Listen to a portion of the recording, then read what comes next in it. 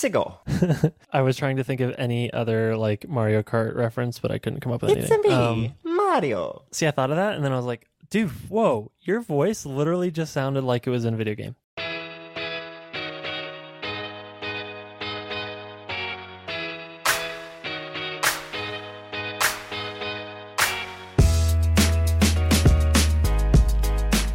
Welcome to episode 275 of the Design Details Podcast. I'm Brian Levin. And I'm Marshall Bach. Welcome to another episode of Design Details. We're back. And not in the same room this time. We are separated by miles. By a couple hundred miles, 150-ish milliseconds of ping, and I am on a network delivering a whopping 40 kilobit per second connection. It's okay. We roll with the punches here on the show, and I think we got a good episode this week. But first, we have a sponsor. Back again this week. One of my favorite new products, a team and company that I'm learning more and more about, and they tweeted at us after last week's ad read saying we did a good job, so I feel like there's a lot to live up to. But our sponsor this week is DuckDuckGo. DuckDuckGo is a privacy-first search engine, mobile app, browser extension that helps you use the internet without being tracked, without people knowing what you're searching, where you're going, the websites you look at, making the internet a little bit less creepy, which I'm all about. So I think it's been, 2.5 weeks now, maybe 3 weeks since I downloaded DuckDuckGo. It's my default browser. I use the iOS app instead of Safari. I have the Chrome extension. So I've totally bought in and it's working great. I love it.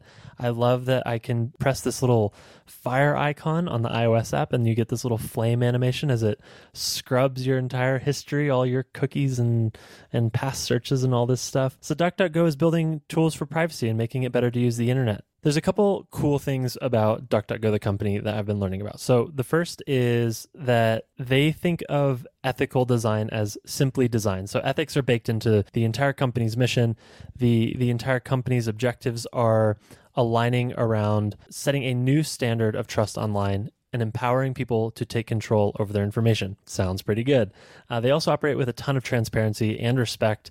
The content marketing they put out, the blog posts that they write, they're all about how can we help people understand the way that the internet works, the way that they're being tracked, and the way that they can take back control. And it just so happens that they build a product that can help them do that. So I could go on and on about DuckDuckGo, but this great team and product need your help. They are hiring senior product designers to come join them, working remotely, which is also a huge perk. They want you to come help and make the internet a safer place. You'll be designing new products at DuckDuckGo and, of course, making their existing products that so many people already use that much better. So if you are looking for a job or working for a privacy-first company sounds interesting to you, go to duckduckgo.com/hiring. That's duckduckgo.com/hiring. And of course, if you're not already using it, you should just try it. Just set it as your default search engine for a while. The results are impressive. I spent a long time trying to figure out how they do this, but they have a way to sync your settings between all of your browsers. So you can customize the entire search engine, and then there's this optional way to sync it. And the way that they do it is magic. It's voodoo. I don't know how they pull it off. But anyways, it makes it really nice to keep all of your settings in sync across your devices without ever having to have an account. So that's duckduckgo.com/hiring, and go check out DuckDuckGo the next time you want to search for something on the internet. You might like it. Thank you, DuckDuckGo. Thanks, DuckDuckGo, and let's get into the show. That rhymed. Okay, so first up, we got... You're so proud of yourself. I know. So first off, we got some follow-up. And so last week we talked about the Samsung's One UI, and one of the features that we called out was this seemingly nonsensical ability to undock the keyboard from the bottom of the screen and use it as a floating keyboard, which we were trying to figure out why that would be useful or why anyone would want that. We assumed it was for some accessibility thing that we are not familiar with, but a listener by the name of Dominic Kennedy. Hi, Dominic. Hi, Dominic. Wrote into us and gave us a possible use for this thing, so we thought I'd call it out, which is potentially, if you're in a chat app, you could use the keyboard and place it directly above the input field to block the last few messages that had been sent. So kind of a pseudo privacy way of using the keyboard. I guess that doesn't solve the problem of when the texts go up past the keyboard. You can still read those, but your most recent entries are hidden by the keyboard. I thought that was a good call out, whether intentional or otherwise, by Samsung. But thanks, Dominic. I can see that making sense. I don't think that was listed on like their reasons for on their marketing page or anything, but seems like it makes sense. Did they have any reasons listed on their marketing page? No. Well, this was in the video. I think he's just like, yeah, you can undock it, but they didn't really talk about why. So, anyways, thanks for the input, Dominic. I think that's a good idea. Cool. So another thing, a while ago, if you're a longtime listener, you may remember me mentioning the tonal workout training gym thing. The workout training gym thing. That's the official tagline of Tonal. Yeah, that's the lead on the webpage. But yeah, so I paid them, and then I waited for a while to get this thing installed, and finally, about 2-3 weeks ago, it was installed. So I've been using it for 2 or 3 weeks. And Brian, you've had the opportunity to check it out a little bit. I'm curious what your thoughts, but it's been great for me. I really love it. It's in my bedroom, so there are no excuses for, I don't want to go to the gym. It's too far away. It's raining. Like, no, it's fucking right there. There's no excuses. There are zero excuses anymore, Marshall. Zero. Yeah, and as such, I've been using it a lot. I have yet to see any increase in my swollenness, but I assume that will come with time. You have to eat a lot too, bud. Yeah, I know. I'm more of a grazer, Brian. I see. Yeah, what do you think? So it was cool. I did like a 10-minute session on it. I think it was really, really amazing how whatever they're doing with magnets to adjust the weight and how they fit it in that profile. It's this very small device that sits on the wall, but it can let you lift a ton of weight. Well, not a ton. I think it's 200 pounds is the limit, but yeah. That's pretty good. Like, that's a lot.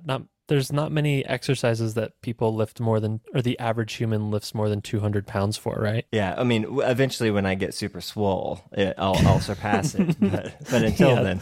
So the technology was impressive. I would be really keen to invest more learning about the progression system and how they generate new workouts for you and how they figure out, how much you should be lifting each time. So I'm curious, you said you haven't seen progression in swollenness, but have you seen progression in, the amount of weight or the reps that they're asking you to do each time? Yeah, I haven't seen that either. I'm on a kind of a program thing, so you cycle and go through as like leg day and then upper body and then like back and stuff. But so it's kind of a slow progression. Each week I have 3 workouts.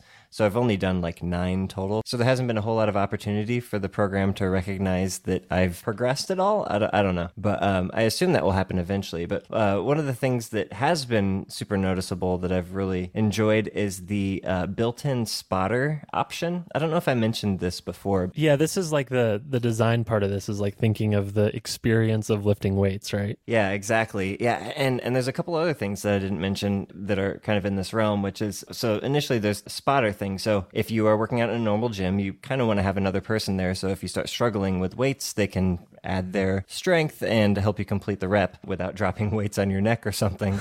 It's nice to have someone around to save your life.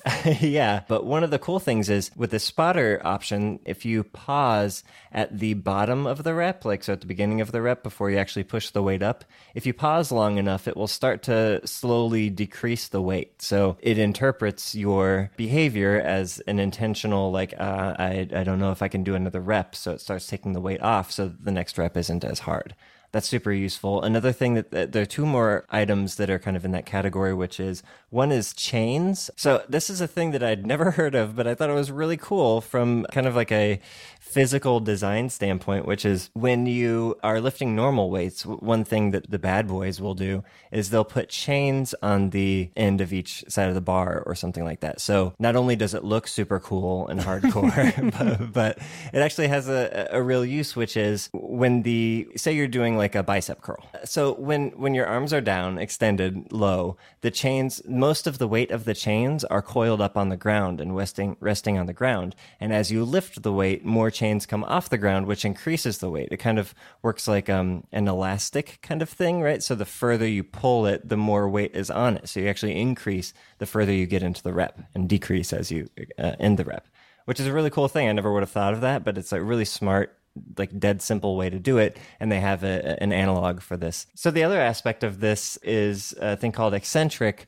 which is kind of the opposite of chains. So it's got the normal weight as you, again, using the bicep curl example, it's got the normal weight on the way up, but as you lower the weight, it increases. So you're actually like pulling down as you finish the rep. I've always seen whenever you watch like power lifters or whatever, like it's always like boom, explode, and then you drop the weights and poof, it makes a big sound and everybody looks at you and hates you. But the way you're supposed to do it is you're supposed to let the weight down slowly, and that's where most of the gains come from, not from the initial lift, but from the recovery, the second half of the rep. So this actually increases the weight on the way down, which I thought was really interesting. But yeah, that is cool. Yeah, all of these things are built in, and you don't really have to think about it. It just does it automatically, and I've been really enjoying it. So if you're in the market for a home gym and you don't have a whole lot of room in your home for a gym and all the equipment necessary for that, I would totally recommend this tonal thing. It's been really good. Yeah, I think someday it's something that I could see owning. So that's it for the tonal follow-up, but we have a bit of exciting news, Brian. I'm so excited for this. Can you fill us in? Yeah, we have some news. Bryn and myself and Max are now GitHub employees. Yeah. Yeah, so that happened. This will be coming out Wednesday. So last Thursday was our first day, and then we made the announcement on Friday. And when people are listening to this, we'll be a few days into building stuff at GitHub. So we're super, super excited. I think that's the biggest news of my week. I imagine. I don't know about the biggest news of the design industry, but certainly of my week. Feels like something worth calling out. No, it's definitely something, because you've put a ton of work into Spectrum, and it's nice to see that kind of recognized by a well-established, well-respected company like GitHub. Yeah, it feels good. And oh my God, we are so anxious on announcement day because we got on the front page of Hacker News, which is a notoriously negative place. Yeah, I was going to say, how'd that go? And it went fine. So for anyone listening who tweeted at us or anything like that, we really appreciate it. The feedback has just been positive and encouraging, and people seem excited. So thank you to anyone who was a part of that. We really appreciate it. It's been fun.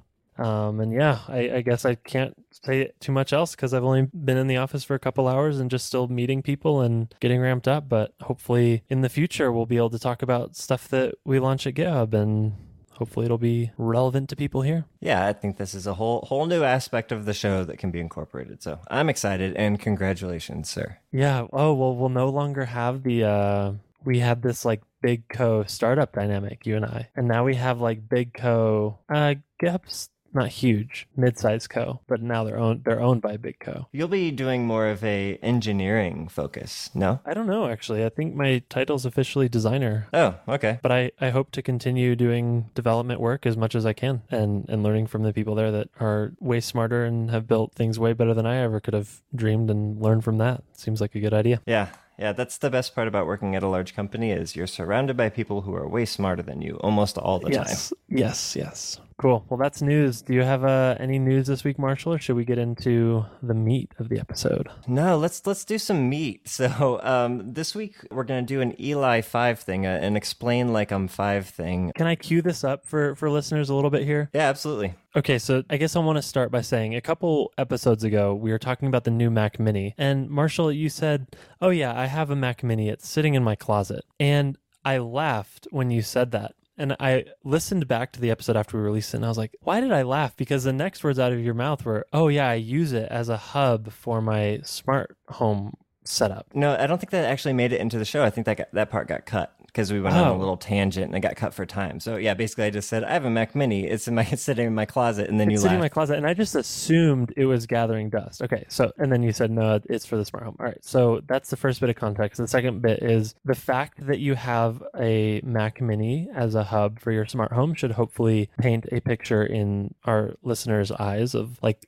the depth to which you've gone to build interesting ways of connecting devices to do things for you that would otherwise be annoying to do. So having been to your house, I can say for listeners, Marshall has spent a ton of time. I don't even want to know how many hours you put into this, Marshall, just figuring out creative and interesting ways to combine bits of technology somehow powered by this Mac Mini to automate away the little hassles in having a house. Yeah, that's a good setup. A little misleading because not everything is done by the Mac Mini, but I'll get to that Okay. here in a little bit. So I guess I'll start with a little bit of background on me. I think I've mentioned this before in a previous episode that I was interviewed on this show before. When I was younger, I wasn't sure what I wanted to do. I've always been an artist, and I knew I wanted to do art, but I wasn't sure how that would kind of manifest itself in my professional career. And I went through a phase where I thought I wanted to be an architect. And I got kind of deep into architecture, or deep enough to realize that that wasn't it. That wasn't the thing that excited me. And now, and as an adult, I realized that really what excited me was experience design, and that can manifest itself in a bunch of different ways, including app design and all this other stuff that I actually do for a living now. But yeah, it's kind of interesting that it's kind of come full circle a little bit. That now I'm again designing physical, real world space experience design with the smart home stuff. And it's very exciting for me. So one of the kind of prerequisites of this is like I own my home, or well, the bank owns my home and I pay them a mortgage. But That's a very important clarification. yeah, I don't rent. And if you do rent, there are a couple things you could probably do here if you're not too scared with a little bit of electrical work. Nothing too crazy, but That is like my no-go. If I see wires in my wall, I'm like, yeah, not touching anything there. I'm done. it's very scary, and this is why you have a fuse box where you turn the power to the house off so you don't electrocute yourself. But yeah, so one of the prerequisites I would say is you should probably own your own home if you want to start doing this stuff, at least in earnest. And the other is I've spent a decent amount of money on this stuff. Nothing crazy, not in like dozens of thousands of dollars, but I've spent several $1,000s on this stuff. But I don't think any of this is super necessary for kind of a basic experience that is much better than nothing, right? When it comes to smart home design, there are a few different ways of input, and I think they are divided by their desirability. So the first most obvious thing is a physical button, and that's probably the least desirable thing is you have to go over to the wall and hit a button. A step up from that would be a digital button, so on your phone or on your watch or something like that. The next step up for that would be voice, where you can just say what you want to have happen. That's usually the lowest I go on this hierarchy. But the best thing is when it just happens automatically, and your behavior and your intention is what drives the changes in the house. I mean, that's like the goal of all of this, right? Is to get to that point where every connected device is driven by that final sort of input mechanism, right? Yeah, where like I just do the thing that I want to do and the house responds accordingly. And in order to get that to happen, you have to have a bunch of different things working in concert with each other. That includes motion detectors, activity detectors like doors opening and closing, your location or your presence, the time of day that it is, and especially combinations of all these things to make it work as nicely as it can. So let's talk a little bit about the hardware of how this actually works. So there are a ton of different options to go with. I personally have gone with the SmartThings by Samsung way of doing a smart home. It's the most kind of open source-ish, even though I don't it is actually open source, I believe. It's very editable. You can write plugins, and if something doesn't exist, there's an entire community of people that are adding stuff. So everything from garage openers to coffee makers and shit like that. So it's very open, and it's relatively cheap. I think the V3 version of the hub is $100, although I would recommend the V2 version of it because it has a battery backup, and I think it's a little bit better, which is strange that the newest version is not as good as the second oldest. But the cool thing about SmartThings is it uses two different, for lack of a better word, I'm going to say protocols or kind of wavelength languages. I'm using the wrong terminology. You would think I would know more about this at this point. But basically, the two supported protocols are Z-Wave and Zigbee. Oh my God. I'm not sure why they went with the whole Z thing because it sounds cool, I guess, or futuristic. Not really. Zigbee is not a really compelling name of a thing. Well, so I do more of the Z-Wave thing. I don't think I have any Zigbee devices. Everything I use is Z-Wave. And the cool thing about Z-Wave is that it works as a mesh. So every Z-Wave device you have helps extend the network and kind of acts as a repeater on that signal. So even if your hub is far from your furthest device, it's okay because there are a chain of devices in between that are passing along any messages that need to be sent or received. So So that's the hub, and that is the heart, that's the brain of this entire thing. It's what drives any input and output. So as far as the little bits that go around the house, there's a few different categories. The first, and I think probably most useful and most common in people's minds when they think of a smart home, are lights, right? And Philips has their Hue line of bulbs. There's also Li-FX, I believe is how it's pronounced. But all of these are very expensive. I think a Hue bulb is somewhere in the range of $50 or $60 a piece. Oh my God. Yeah. Which is fucking crazy. And if you have a bunch of cans in your house, like a can lights, the kind of recessed lighting into the ceiling. Yeah. Those, you can potentially have a dozen in a given room or a large area, and replacing each one of those with a $60 bulb is insane. So I would recommend not necessarily using Hue unless you're replacing, say, a lamp light bulb or something like that. That's okay, but it's just not feasible to do at a larger scale. So I think what is a better way to do is, instead of replacing the bulbs, you replace the switch on the wall. And the ones that I have are somewhere in the range of like $35 or $40. But because you're replacing the switch, it drives every light in the room. And it can be dimmer or just regular on off. But by controlling the source instead of the individual bulbs, you make sure that you're spending less money and it's fewer things to actually have to control. So that's lights. But in addition to that, there's sensors, right? So I mentioned earlier, like motion sensors, opening and closing sensors, whether that's a window or a door. There's also acceleration and tilt. You can imagine this for a garage door, recognizing when a garage door is opened or closed. There are temperature sensors, so you can see not only what the temperature is in any given part of your house, but also drive things based on that. If you have a thermostat hooked up to your system, you can use light sensors as well. So determining how bright a room is, whether or not the lights should turn on or off. There's water sensors. So if you have a basement that has a leaky something or other, you can put a sensor under that potential leak and get a notification if it starts leaking. And lastly, I'm probably leaving some out, but lastly would be presence indication. So usually that uses your phone because your phone's always on you. But for example, my bed, I have a Sleep Number bed, and it can detect when I'm in bed or out of bed. And same thing on the other side with my fiance. So my bed knows when I'm in bed or out of bed, and I can do things based on that state. Additionally, there are things like outlets and locks and cameras and speakers and smoke detectors and a million other things. But this is kind of where it starts to get fun, is when you start to replace your, for lack of a better word, your dumb appliances with smart appliances. You can really get a lot of functionality out of it. Okay, so talk to me about compelling use cases here, because I think I probably am like the average person who's heard of Internet of Things. It sounds like bullshit. It sounds like a way to spend a lot of money to do like trivial things. But I also buy into this idea that like there will be a point in the future where, you know, kind of that fifth level of input is just my desires and my behaviors drive things to happen around me.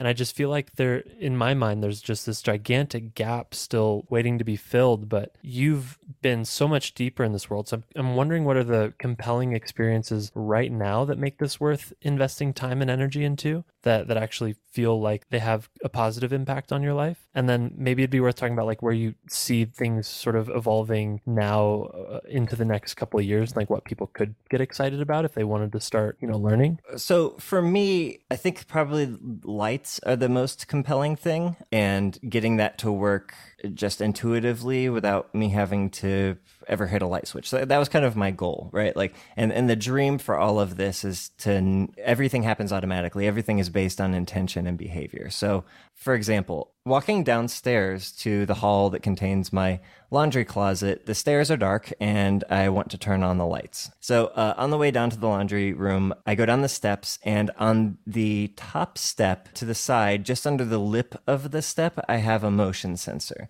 And that motion sensor is never triggered when you're walking around above the stairs because it's kind of tucked under the lip of the stair. But once you set your first foot down onto the first step, it recognizes that motion and automatically turns on the lights, right? You've got a handful of your laundry and you don't want to like Yes. be elbowing your way through the light switches. Got it. Okay. Exactly. Yeah. So I walk downstairs, I open the double doors to the laundry room and have my washer and dryer. And as soon as I open the doors, the light turns on inside that laundry closet. It has a little open close sensor on it, which is basically a 2-part sensor that uses a magnet to decide or to determine whether or not those two pieces are next to each other. If they're not next to each other, it can do a thing. And if they are next to each other, it can do another thing. So I have it set up that when they're apart, that turns that light on. And when they're together, it turns that light off. So again, I'm not having to hit any light switches. I open the door. Of course, I want the light to come on because I opened the door. The problem is my fiance will sometimes leave those doors open, which means that light stays open.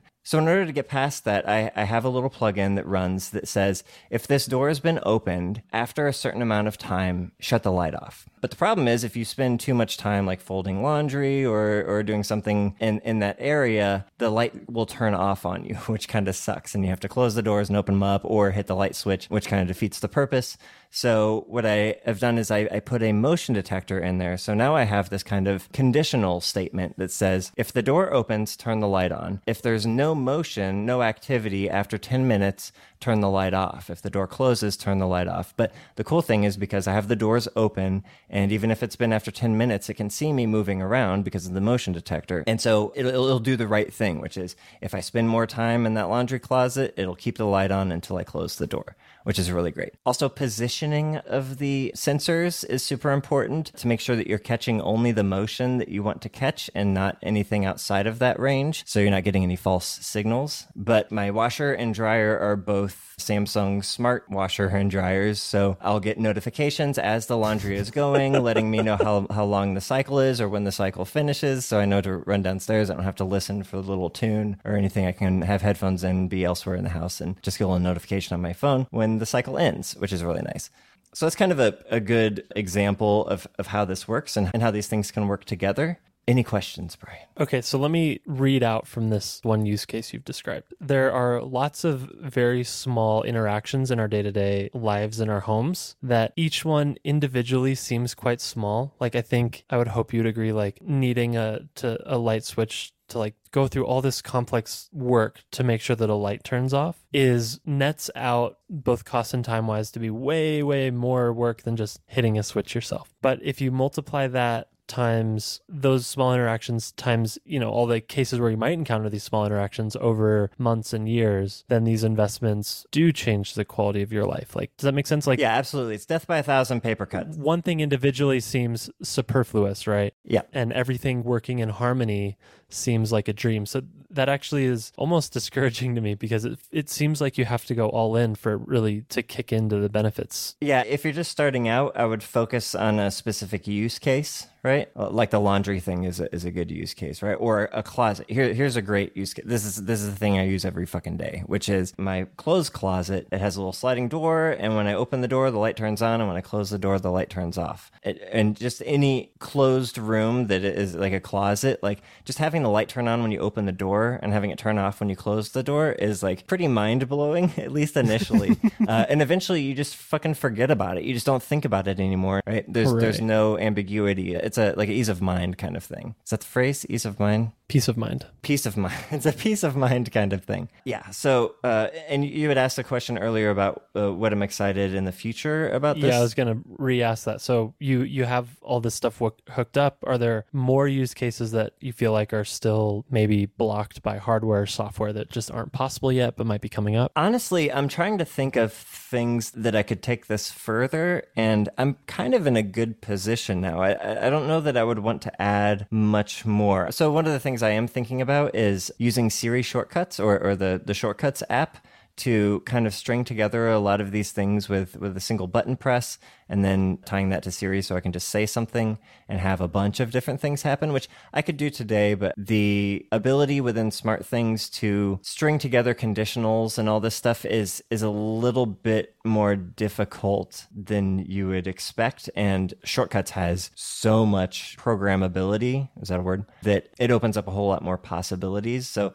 I haven't really delved into that too deeply yet, part of which I will get into in a little bit, but yeah, that's what I'm excited about is like, okay, we have all these sensors, we have all these lights and all these things that can do things. Now, getting the logic right that's the exciting part for me, is like figuring out that logic and dependencies and everything, and Shortcuts opens that up a lot. Yeah, maybe quickly, what's the state of the world right now in terms of managing these things? Like, are you changing out batteries? Are all these things wired into your home's electrical system? Is like, what is the operational cost of having these things in your home? Yeah, so I do change batteries relatively frequently, mostly in my shades. So I have automated roller shades that can raise and lower on their own in my living room and the bedroom and in the downstairs. And those eat up batteries about once a month. I have one shade that eats them up like every 2 weeks, which is really weird. It's like just one shade that goes through batteries super fast.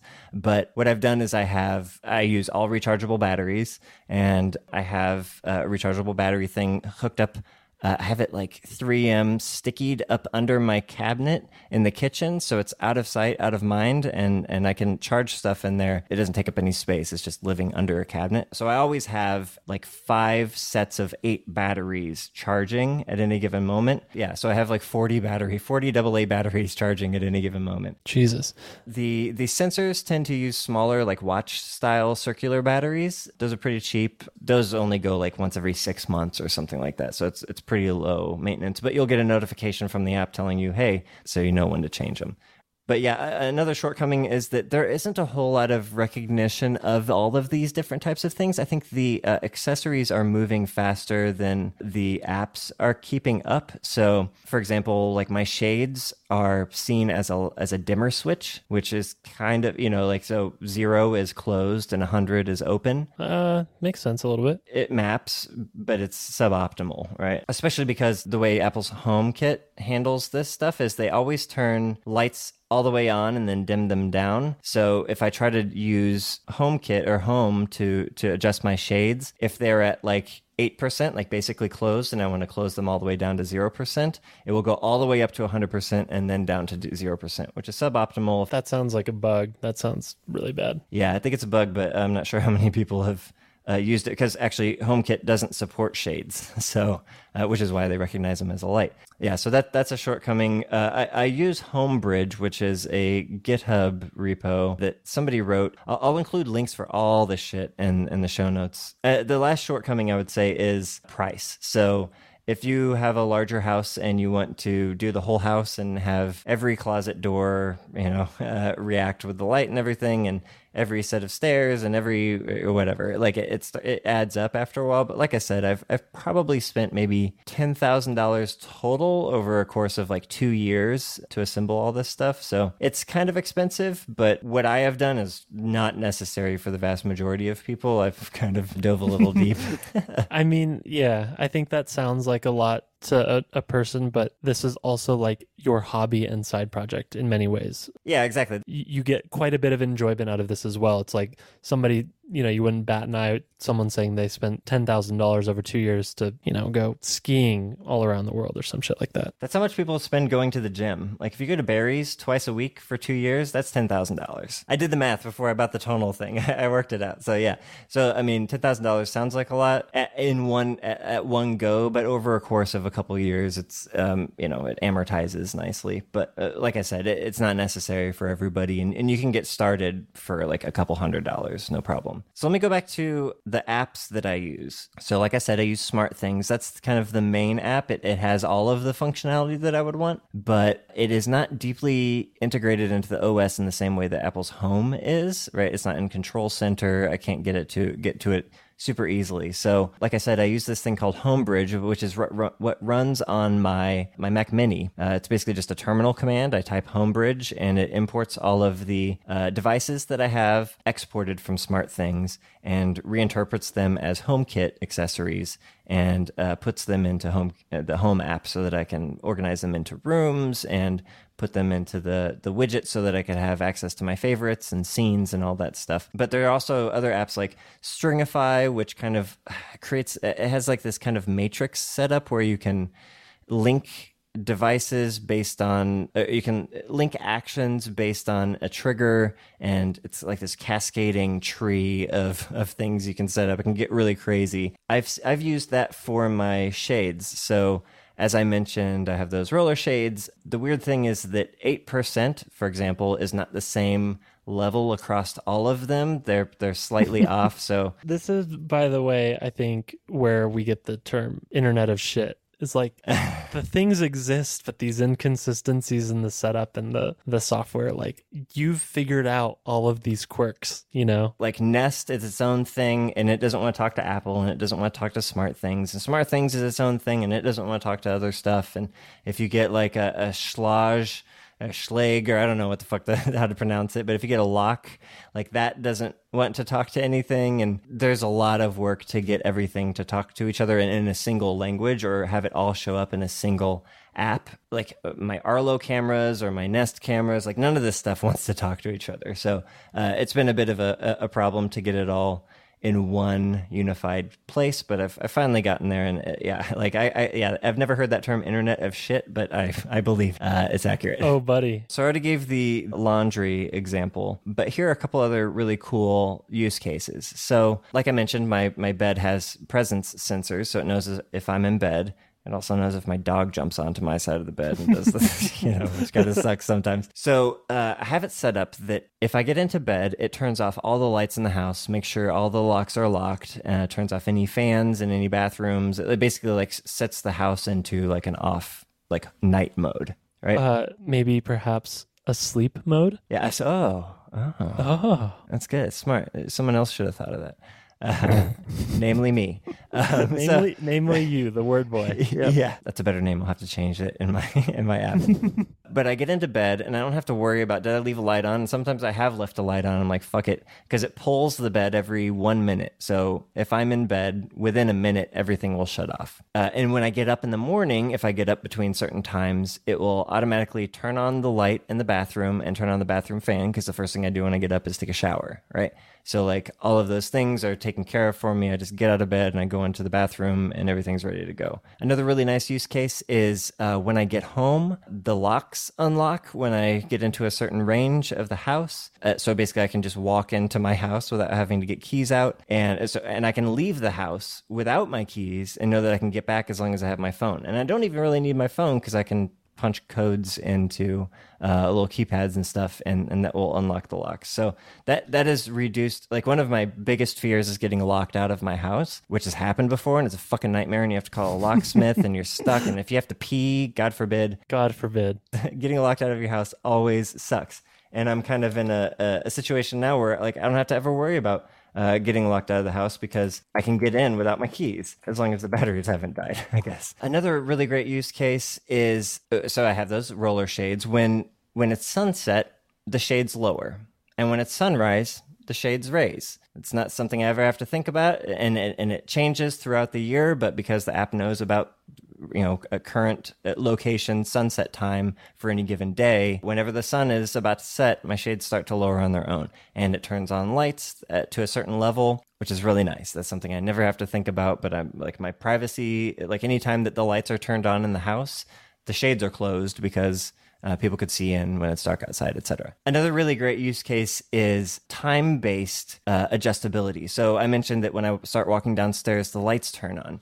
Now during the day, that stairwell is kind of dark, so I have the lights go up to 100%. But after a certain time, like after 6 p.m. or after sunset, actually, I have the lights go to a slightly lower level. And after midnight, the lights go up to a dimmer level. So if I happen to go downstairs in the middle of the night, I'm not blinding myself with 100% brightness lights, right? Right. That's smart. Yeah, so it knows based on the time what level to set the dimmer at, so I'm not hurting my eyes. Same thing with the bathroom. If I get up to go to the bathroom in the middle of the night, it turns on at 20%. So I can see what's going on, but I'm not blinded. Yeah, I also have a bunch of Echoes around the house. I have Sonos speakers throughout the house, which all works really nicely together. So the Sonos Nest is really cool because they can all play at once. I can set them up as a group. So if I have music going, I can walk around throughout the house and the song follows me around because it's playing on all the speakers. All this stuff is just like tiny quality of life things, but they're individual stones that build a mountain. And I'm on top of that mountain right now. It's really nice.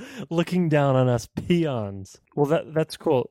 I am curious how, like you mentioned, picking a single use case seemed like a good way to get somebody to, I guess, lay that first pebble in this metaphor. What was your first project that like really sort of cemented in your mind that this was something that felt worth investing in? Yeah, so I did have the Hue bulbs when I rented. That was like the most reasonable way to do this, and I had those set up with the app, and I think I hooked them up to my Echo as well, so I could tell the lights what to do.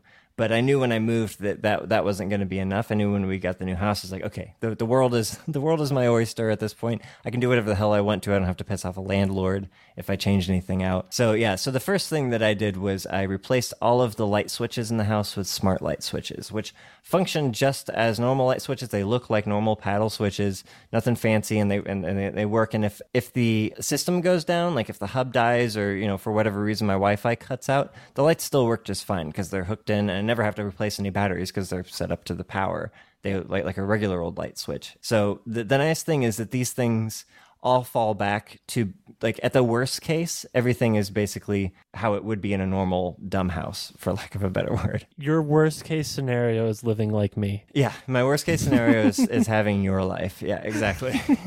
Yeah, but I think that's really important. If there's a nightmare of like, if this thing goes down, nothing works. Oh no, everything works just as fine. It's just less good, right? The thing should have sensible defaults, as we like to say, which would be functioning as anticipated. Graceful degradation, right? There you go. Progressive enhancement. One of the really cool things that I found is this is great for security. In addition to being able to turn things on and off when a door opens, you can also have it send you a notification. So we share a condo with one other person, and they have a separate unit upstairs, and so I can get a notification whenever the front door opens, or when my front door opens, or the common door, or the garage door, or the side door. Like when any of these doors open that I don't have direct line of sight to, I can get a notification about them and check cameras, or get a notification from the camera itself that motion has been detected. And like Arlo is really nice about this. So if somebody walks past, it will send me a notification with a screenshot of that person walking past, and I can see if it's my neighbor or not, right? Or if it's somebody breaking into my house without having to open any doors or put myself in danger. But to go back to your question, yeah, the first thing I did was all the lights and the sensors necessary to make those work. And slowly I've added, like for that laundry example, I didn't have the motion detector initially, so the light would constantly shut off while I was trying to fold laundry. Suboptimal. So just adding a motion detector in and figuring out what that logic should be for when things turn on and turn off has solved everything. So slowly I've built this up to kind of a relatively bulletproof system that just works for the most part. I mean, things break, right? It's technology, and this is all relatively new. And like I said, nothing wants to talk to itself or talk to each other. So there's been a little bit of troubleshooting, but I've got it to a point now where that Mac Mini just sits in the closet and that terminal command just runs, and I don't have to think about it. Maybe once every few months, it'll cut out or something, but I even have a script set up so that if it dies, it'll restart itself automatically. Now that's one smart home. Now that episode title. Yeah, I mean, this could be a blog. This could be like a series of tutorials. I mean, I'm sure there are tutorials on how to configure all this, but for someone like me, it's helpful to hear you sort of list the things that you found useful, list the use cases that feel practical to start with, but the actual implementation itself, like, fucking setting up a script and like running terminal commands and all this, like, I think you're going to lose most people. So from my point of view, that means there's a lot of progress to be made, right? It's like things will get better, and we'll look back on this as like, you're very much an early adopter of the technology. Oh, for sure. Yeah. And I'm actually really disappointed in Apple's implementation. I feel like they've really dropped the ball on HomeKit. Like very few things are supported, and the things that are supported are in a very small number of categories. They could really branch it out and add a lot of functionality to the app. Actually, one of my side projects as redesigning the Home app, which is a big undertaking. Just because, like, what would I want, right? Ooh, Marshall, can we expect a Medium blog post of your unsolicited redesign of Apple Home? Never. I will never write an unsolicited Medium redesign post. Never. It's mostly for my own edification. It's like, I'm just practicing, right? But I'm sick of hearing myself talk. I imagine you are as well. No, I think this is super fascinating. And, having like seen a sliver of this from being at your home, it is really cool. So I will poke around your show notes and see maybe if there's a project that I could get started and start learning, because I think it is really interesting. I think, what we talked about, that it is the series of pebbles that adds up to a mountain. I think getting those first few pebbles laid is kind of a daunting task for someone like me. So yeah, it's like tattoos.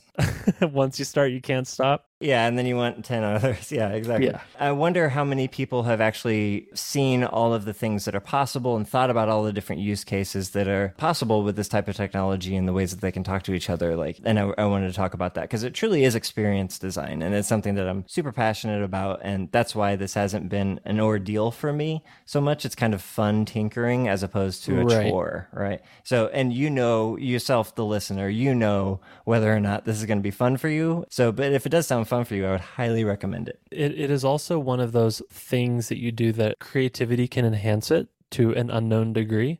Like, there's some hobbies where like you do the thing, I don't know, like fishing. Like, I guess you can get creative fishing, but maybe there's a limit to where creativity will take you if your hobby is fishing. But in this case, we're talking about the chaining and sequencing and contexts of smart devices and how they interact and operate. And I'd be really keen to see what people come up with as far as, creative integrations, or, what you said, like integrating time and time of the year, the season. When does that integrate with your calendar? And like, can it pause things when it knows you're on vacation, or know that, people have certain birthdays, and like do different kinds of things as ways to remind you, how can I wean off of Facebook as the global birthday notification system? I don't know. I'm just trying to think, like there's certainly a level of creativity here that feels underdeveloped, but I'm sure you and other people are exploring. You're totally right. It's basically Lego, right? Like, there are a bunch of very simple blocks, but how you put them together is based on your creativity and your imagination. There you go. Yeah. Like Lego for early adopter techie people. Yeah. But it truly is a life enhancer. My goal in all of life is to not have to think about the things I don't want to have to think about. And this helps me get towards that goal. That is a good goal, I suppose. I don't think I've ever heard you articulate that. Yeah. Like, I never want to think about some things, and it's just overhead, right? Like, reducing overhead is a high priority for me. Cool. Well, we've talked about lots of cool things, but we can wrap up with a couple more cool things and then call it an episode. What do you think? Sure. Yeah. Do you want to go first? Yes, I will go first because I am so excited about what I'm about to share with you, Marshall. All right. So I discovered this website last year, but it's been around for a few years. It's called adventofcode.com. So it started in 2015. I discovered it last year. And what it is every year on December 1st, so at the time of this recording, that is today, at the time of you listening, this is already underway. So December 1st through December 25th, each day is a new programming puzzle. And the puzzles are usually holiday, sort of Christmassy, wintry themed, and they are incredibly challenging. They are language agnostic. And there is an incredible community of people that rally around this Advent of Code event every year that share the most buck-wild creative solutions to these problems you could ever imagine people doing with code. So I discovered this last year, and I don't know that I did every day. I think some of them are like really, really hard. And after you've spent a couple hours on them, you kind of just think it's not worth it. But it's intellectually stimulating. And then what happens is when you finish, you can go to, there's a subreddit, there's like a leaderboard, and you can start comparing your solution in the language that you wrote the solution in to other people. And then, if you're a curious mind, you can poke around other people's solution to the same problem, but they did it in a different language, and start to sort of pick up the syntax there. So I really can't overemphasize how creative some of these problems are. They're really, really challenging. They will explore all sorts of programming concepts. And because it's sort of a daily Advent calendar event, you get one per day. So it sort of builds up throughout the month, which adds this feeling of progression to it, but it also means you don't just get dumped like a million things at once. There's one per day. I guess you can play catch up if you're getting started a little bit late. So yeah, that's my plug, is Advent of Code. I don't know that I'll get to the first one today, but I'm going to definitely play around with it this month. And you can actually go back and do previous years. So if you're curious what previous years looked like, it is a fun challenge. I really, really enjoyed the time doing it. So since it just launched today, I'm looking forward to doing this year as well. I'm looking at the site. It looks like hackertyper.net, but it's really cool. The entire interface is basically like a terminal input. The interface is cool. Every day you get a problem, but every person who does this thing gets different inputs to that problem. So everyone's solution will be slightly different, but the way you go about getting to that solution will be the same, right? Like there will be patterns that you have to implement in order to find the solution, but you can't just copy and paste from somebody else because every user has a different set of inputs. Yeah, that's great. So obviously just a ton of work goes into this. It's really, really impressive, and the site itself is quite creative. So this is cool. I love the idea of puzzles. I'm not too loving of the idea of it all being code because I'm not very good at writing code. But that's the thing, is it's opportunity. Yeah. I mean, it looks like it's well designed and very cool. Like it feels very themed to the type of thing that it is, which is code. Good, cool thing, Brian. Thank you. What's mine? How about you, Marshall? Yeah. Sorry. No, it's cool. All right, Marshall, what's yours? What you find this week? Yeah. So I've debated, which would you prefer? Would you prefer a television program or would you prefer an application? I think that application. Okay. So my cool thing this week is Audible. And normally they pay podcasts to hawk Audible. Holy shit. I'm going to do it for free. Are we going to talk about Audible without getting paid on a podcast? I know. Marshall? Maybe it will inspire them to give us money. I don't know. But I don't know about you, but I go through these kind of waves of listening to music or listening to podcasts or listening to audiobooks. And usually I don't mix it up too much. Like I'll go through phases. And boy, when I'm in a audiobook phase, Audible is amazing because they have a huge library, and basically any book you can think of, unless it relies heavily on pictures, is applicable for Audible. And as a designer, I don't think this works as well for engineers, but as a designer, when I'm doing my job, when I'm sitting at my desk, moving around boxes and text fields, I am not accessing the language centers of my brain, so I can hear words and not be distracted. If I'm writing an email or if I'm writing code or something like that, I can't listen to words because it fucks me up. But when I'm just pushing around shapes and doing spatial relation things, I'm fine listening to lyrics of songs that I haven't heard before. That doesn't mess me up, or listening to podcasts or listening to audiobooks. So I think our industry is uniquely situated to be able to accommodate for listening to words throughout the day without it messing us up. And Audible is like my go-to a third of the time when I'm not into a podcast or music listening mode. And one of the books I'm listening to right now is Neuromancer by William Gibson. It's kind of like a cyberpunk style book about like hacking in and trodes on your head and like this dark, gritty, rainy city type thing. It's basically an inspiration for Blade Runner and everything that's come since. When I Googled it, one of the suggested results or like suggested books was Snow Crash, which I also liked. So if it's anything like that, Snow Crash is my favorite novel of all time. So yeah. Oh, that's in that same vein. Yeah, but I'd never read Neuromancer. And what's actually really interesting about the book is they refer to this in-system world, which they refer to as the Matrix, which is, I have to imagine, a heavy influence for the movie also called The Matrix. The Matrix. Oh, that one. You can project yourself into an artificial reality, and you have a residual self-image, and you have an avatar that you drive around, kind of like Oasis from Ready Player One, if you've seen that, where it's like, and it's actually called The Matrix. But this was written in like the 80s, so couldn't possibly have been biting off of The Matrix. The Matrix is biting off of it. Really interesting. But yeah, big fan of Audible. You can download books to your Apple Watch now, so you don't even have to have your phone with you. You can just hook up your AirPods to your Apple Watch and listen straight on your watch. Audible is really great. I do the 2 books a month thing, and they will stack up to 6. So you don't have to buy you don't have to like use your credits every month. You can wait a few months before you use them and do them all at one go, or one at a time, however you want. But usually the price of the books are far greater than the amortized price of your subscription. So like you're getting a $25 new, like what would otherwise be relatively expensive book for like, I think it works out to like $10 or something like that. So if you read a lot and you are a designer who sits at your desk and has headphones on throughout the day, Audible, man. I've never regretted spending money on a book. Yeah. Even if I didn't like the book. If you buy a crappy video game, you're like, I wasted my money on that video game. But if you buy a crappy book, it's like, well, at least I was reading.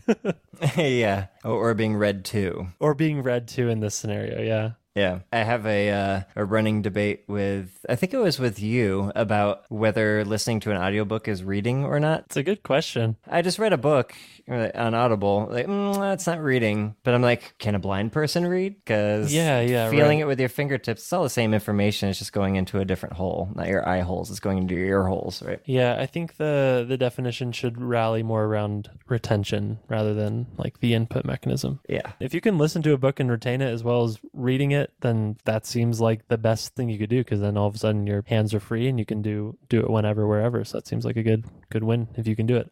I cannot do that, unfortunately. Yeah, I mean, the only problem is like sometimes you'll phase out or like, zone out for a paragraph or two, and it's not as easy to just skip back, just running your eyes back up a page. But Audible we were talking about recurring subscription payments last episode and how they can stack up. And Audible is one of the few that I don't regret, because I know that it's a good use of my subscription money. Totally. Cool. Well, we've got a couple good things this week, Marshall. Yeah. It's been fun. Thanks for sharing the smart home setup. Yeah, happy to. And I'm happy to answer questions if you're thinking of doing your own smart home or getting started. Hit me up on Twitter. I can send you suggestions for hardware. I've even written up a doc, a Google Doc that kind of lists everything and has Amazon links and explanations for why each piece is necessary. I could maybe put that into the show notes. Oh, that'd be awesome. Yeah. Good show, Brian. Good show. Let's wrap it up. Thank you again to DuckDuckGo for making this episode possible. If you are interested in working at a company who is trying to bring sanity and trust and transparency and privacy back to the internet, they are hiring senior product designers remotely.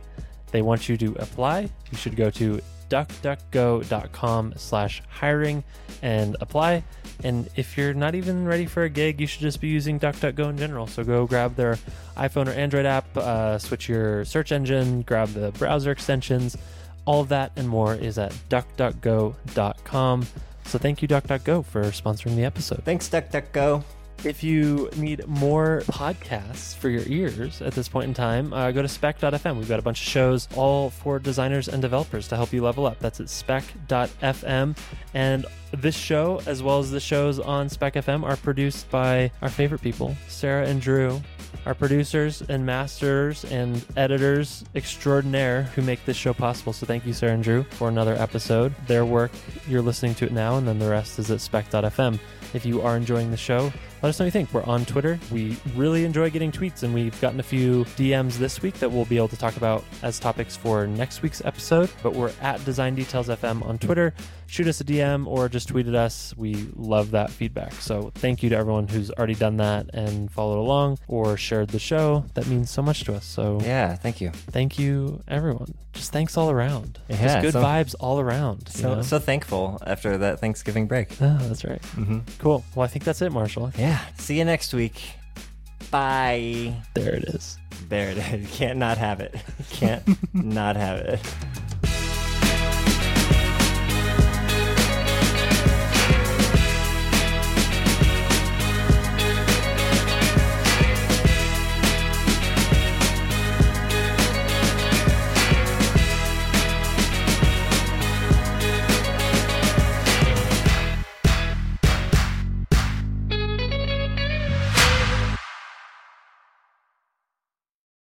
So your arms are extended down by your knees, and you curl your biceps up towards your chest. You have very, very long arms, buddy, if your hands are by your knees.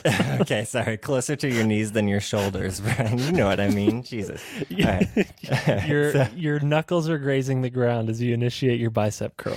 You got short arms. No.